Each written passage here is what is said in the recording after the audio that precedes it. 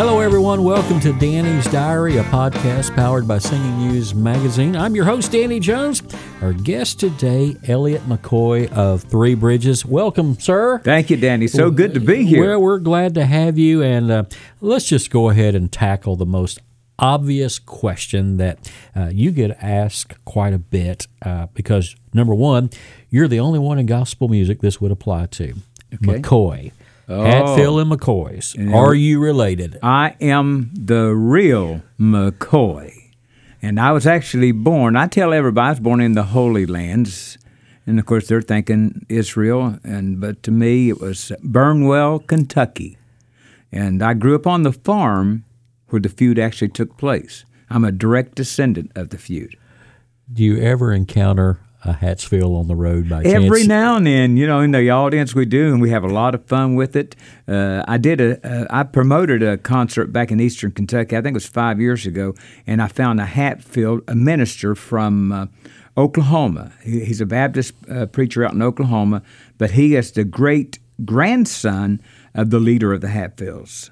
Devil Lance Hatfield was the leader, and he opened our concert in prayer. A Hatfield opened in prayer. A saved Hatfield. I was blown away. After all these years, the feud has kind of quieted down. All right, let's move on into other things here. Three Bridges, been around since the year 2001.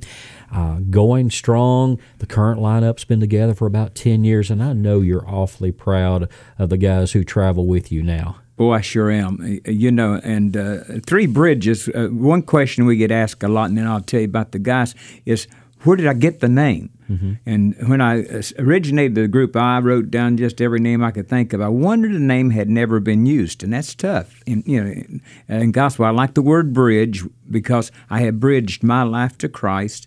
We wanted to be a bridge to Christ, so I wrote down Three Bridges. It was going to be a trio, and that's how the name came about.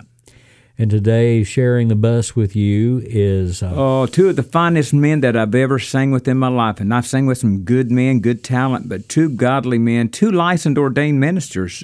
Jeremy Hudson is my tenor vocalist, and his dad was a gospel singer. He had a group called the Churchmen back in the 70s, great group. Mm-hmm. And my lead singer, and Jeremy's from Birmingham, Alabama, that's where he lives. And my lead singer is Shannon Smith, another licensed ordained minister, a tremendous vocalist. He is actually a trained opera singer. He can sing opera. We don't let him because I don't like it. But well, there's honesty for you right there. I just kidding. But Shannon grew up in a pastor's home, and he grew up in Syracuse, New York. So I got a Southern boy and a Yankee. And I'm from Kentucky, the Mason-Dixon line. I keep peace on the bus. There you go. And if you're listening to this podcast right now and you're thinking, well, okay, those names sound familiar, it's because they have some road experience with a very well-known name from the world of gospel music. They do. Jeremy Hudson was hired, I forget what year, by Armand Morales of the Imperials. Jeremy stayed with the Imperials for 10 years. And Shannon was hired by Armand Morales, and he was with him for 6 years. And they actually ended up owning the group, and they shut it down, and Jeremy went to become a minister of music. Shannon went to become a minister of music, and they only lasted a year. 2008, the economy crushed. They both got laid off looking for work. I needed singers, and I went after them and hired them both. Sometimes it just all comes together. Everything has its season. Speaking of that, you and I were talking earlier with our engineer, Troy Peach, and you disclosed a little trivia bit that neither myself or Troy were aware of, and that was for just a brief period, you were a member of the Statesman. Boy, I was excited because, and I'll tell you why I was excited in a minute, but Tank Tackett, who's been in Jerry Singing Golfs, the Weatherfords, he's a tenor singer, been around he was singing with the Statesman. Scooter Simmons, a renowned songwriter, he was singing with them. And Bob Caldwell was their bass singer. And Jack Toney had just replaced Jake, but Jack was going to retire. And Tank called me and asked me so I sent Hovey some old music, and he said, come on down. So I moved to Nashville and got on the bus, went out one trip with him, and Hovey shut the group down. So I thought, "Ooh, that was a quick." So Troy, is there? I'm wondering if there's any correlation by Elliott's arrival and the group shutting down. You think there's any possibility of that Troy's waving his hands over there? He's going to get back with us later. Oh. But however, you did not let that deter you. A new group was formed out of that. It took me a good 4 or 5 years. I really was just waiting on the Lord. I knew I'd moved to Nashville. I'd raised my family, took care of my children, and I was ready to hit the road and sing. I believe that's what God called me to do. And I was in church one day, and the Holy Spirit spoke to me, said, "You need to start a group." And boy, that was a little frightening to me, but I did. And from day one, though, we launched with a song, and it was given to us by God, a song called Dear Captain. Mm-hmm. God gave me that song July the 4th, 2001. I went to a producer in Nashville, and I said, we spent 2 days working out an arrangement to produce a soundtrack. We put strings on it. We put a lot of work and a lot of money into the track because I needed a good track to ship to radio to introduce the group. Right. And all of a sudden, 9/11 hit. Everybody in the United States started saying, "Pray for the president, pray for the president." I had a song called Dear Captain. It's about praying for the captain of our country, the president. Mm-hmm. God gave me that song, and it launched us. Well, God knew what was coming. He did. And you had that song ready to work to minister to folks. And, even though it sounds like you're a late arrival to Southern gospel music, the truth is actually something far different. This is somewhat, the Three Bridges era is somewhat your second go-around in gospel music. Take us back to the early days. Oh, boy, it is the second go-around. I got saved. I gave my heart to the Lord in 1969. Prior to that, I was singing and playing rock and roll music. I was a young man. That's all I wanted to do. I loved rock and roll. That path had taken me in the wrong direction and just about destroyed myself at a young age. That road out there is not a good road to be on. But when I got saved, about a year later, I laid my guitar down and said, I'll never sing again. That's it, Lord, I've quit. And boy, I got dedicated to the Lord. I worked teaching Sunday school, driving a church bus, anything I could do in church I was doing.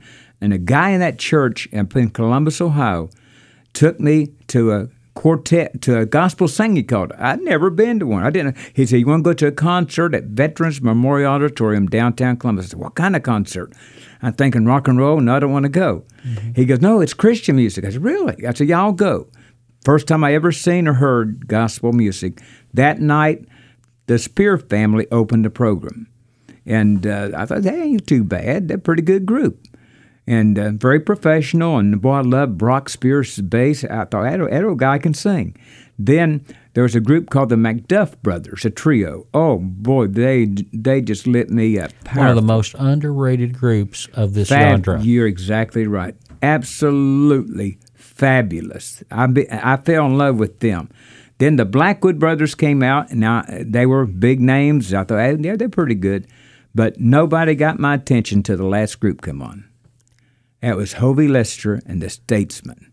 And the reason they got my attention, in singing before I got saved, all I would sing is R&B music. Mm-hmm. Jackie Wilson was my favorite singer, and that's who I wanted to be, a white Jackie Wilson. But here comes Hovey Lester, and he was singing R&B music. I went, "Oh, now this is different here, boy." He had a beat that I liked. They captured the Statesman Quartet was my all-time favorite. And that introduced me to, then I got hooked and got invited to join the quartet. Yeah, and along the way, you sang with some very strong groups from the Ohio area. Oh, boy. And powerful groups. It really got you well established. And then you got to a period of life where you didn't sing. You were in a different career, a very successful career, and you were sharing with me earlier. You were, well, we'll just go ahead and share with everybody. You were managing a car dealership. Yep. One of the biggest in the Northeast, and you were in managing this while interest rates were sky high. Oh boy, yeah. And you had to pull on every resource possible to entice and encourage people to take home a new car. And little did you know that was providing you a little bit of a training ground, knowing how to be a good MC for a group and how to find that level of communication for each specific type of personality. A good car guy has to have a doctor's degree in psychology. You really do. By the time you finish, you have to know their personalities. You have to know who you're talking to, because everybody's different, and there's 4 or 5 different personalities. And if you talk to 100 people a day, it don't take you long, and you do that for 365 days. It don't take you long to learn. I can sit down and tell you what you do for a living just by talking to you. Mm-hmm. And so you take that and. People would always say, how do you sell so many cars? I go, it's the Lord. It's a God-given gift. I gave all the, I had determined, you hear the saying, car salesmen are crooks. A lot of them are. I'm telling you, we never did anything crooked. Every day I prayed. I made sure what I did was honest, above board, and truthful. I would work to sell you a car. Now, a lot of times I'd have ministers come in that I would do and say, now, Elliott, we want to go home and pray about this deal. I said, well, I understand that. I said, now, are you telling me the truth?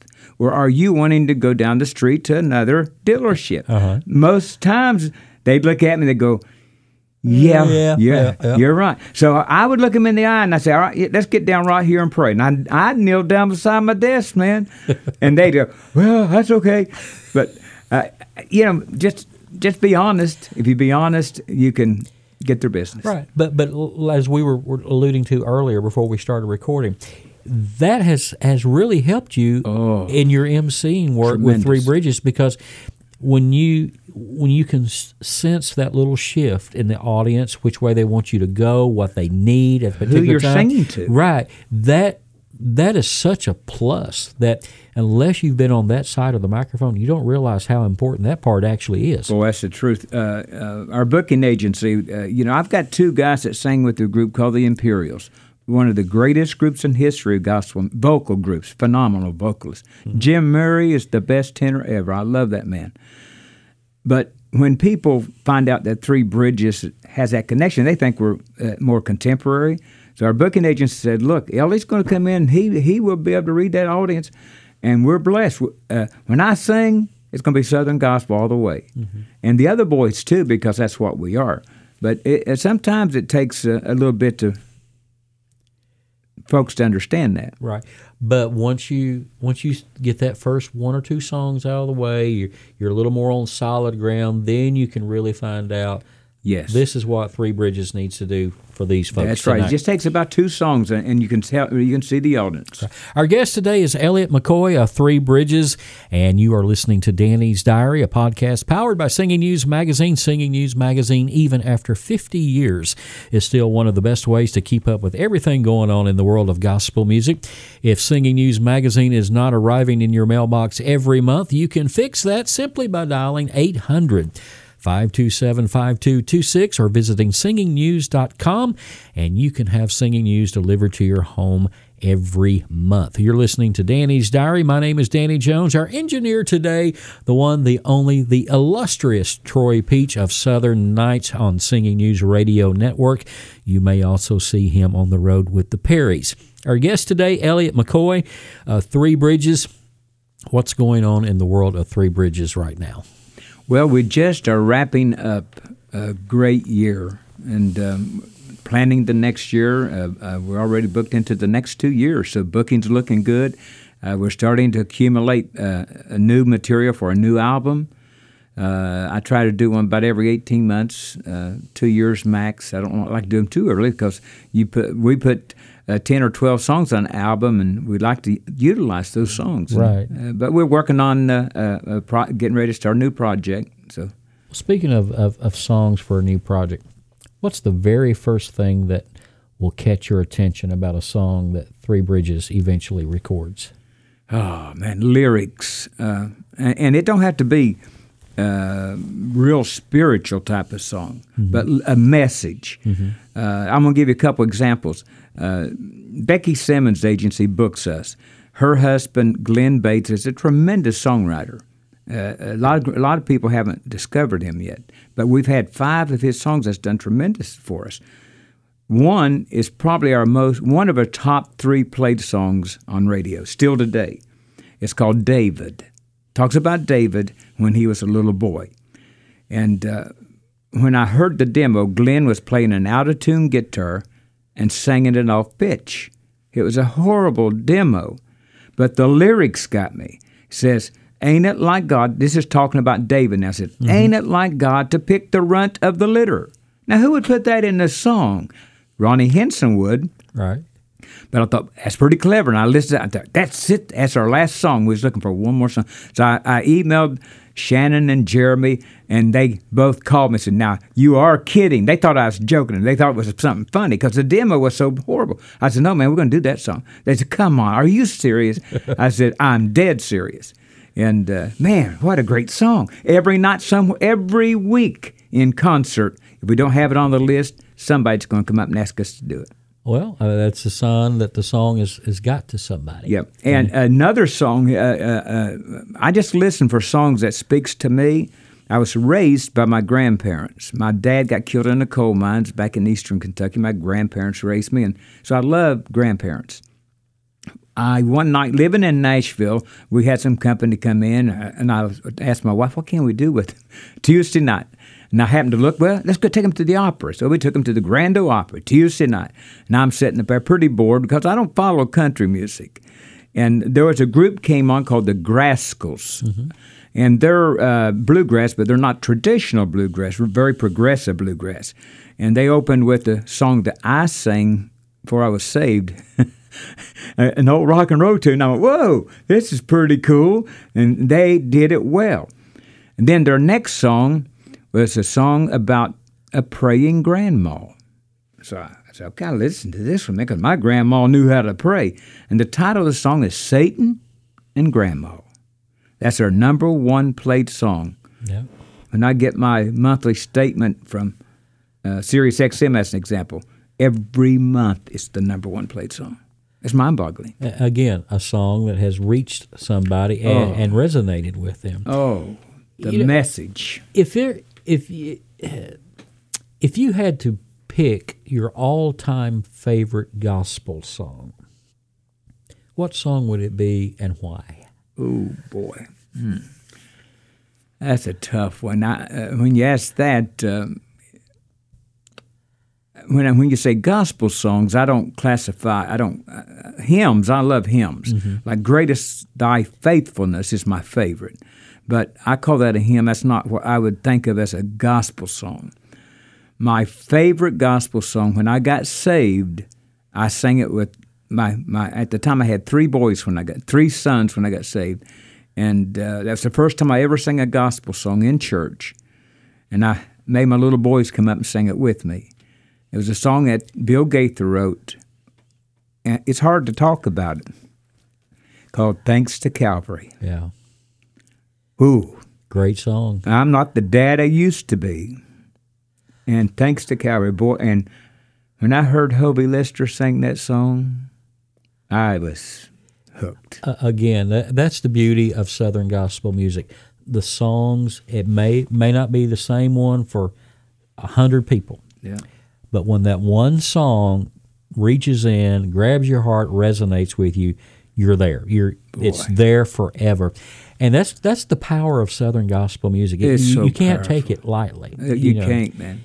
Where do you see gospel music heading in the next 10, 15 years? Well, that's a good question. We get people around us that don't understand Southern gospel music. They say, man, that's a dying industry. Ain't nothing but old gray-haired people out there.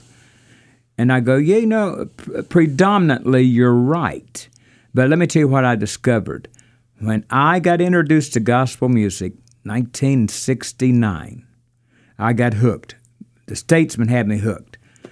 So I started researching it, and I got a magazine at that singing. I don't know if it was singing. It might have been Singing News. J.G. Whitfield, did you? Yeah. I got a magazine, and it had an ad in there, a big thing it said in Nashville, Tennessee, called the National Quartet Convention. I'd never heard of it.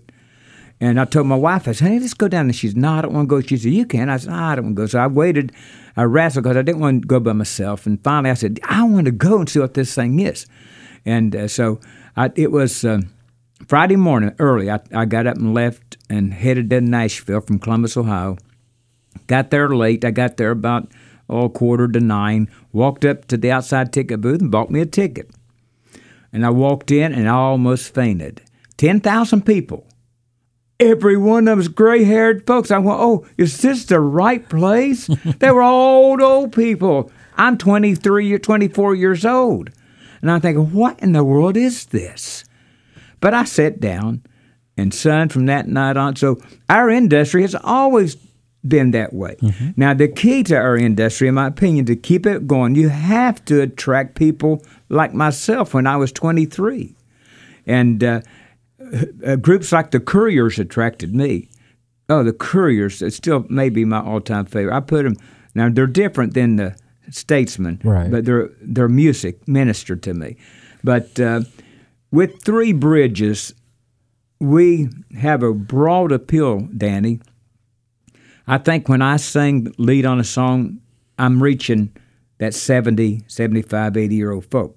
I'm in my 70s. When Shannon steps out there, he's reaching that 40, 45, 50-year-old that loved the Eagles, groups like that. Mm-hmm. And now they love the Eagles, they love all those rock groups, but they're going to church, they're saved, they've got families they're raising, they're looking for some music. Right. And we got songs we sing that they like because it reaches that age bracket. Mm-hmm. And all of a sudden they're hooked on Southern gospel music. So I hope it's not just us doing it. There's a lot of groups that have songs like it that's reaching that 40 and 50-year-old, pull them into our markets. Right. I think it's going to be around for a long time, till the Lord comes back. That's what we all hope for. When someone wants to learn more about Three Bridges, where do they need to go in the world of the Internet? Well, just our website for starters, threebridges.net. Just that simple. Just spell it out. Spell Three Bridges, and we have videos on there. We have a YouTube channel. They can go and sit for hours and listen and watch live concerts of our music and live recordings of our music on YouTube. Facebook, they can go on Facebook. We always tell them, when we end a concert, we ask them to go Facebook and like us. Look us up. We tell them where to go. Just Three Bridges. You go on Facebook, type in Three Bridges. It'll take you. You'll find us. Mm-hmm. And I say, but write a nice comment about our concert. And I say, if you can't write a nice concert about us, write a comment about Bill Gaither, because he can afford a bad comment. Oh, well, all right. Okay.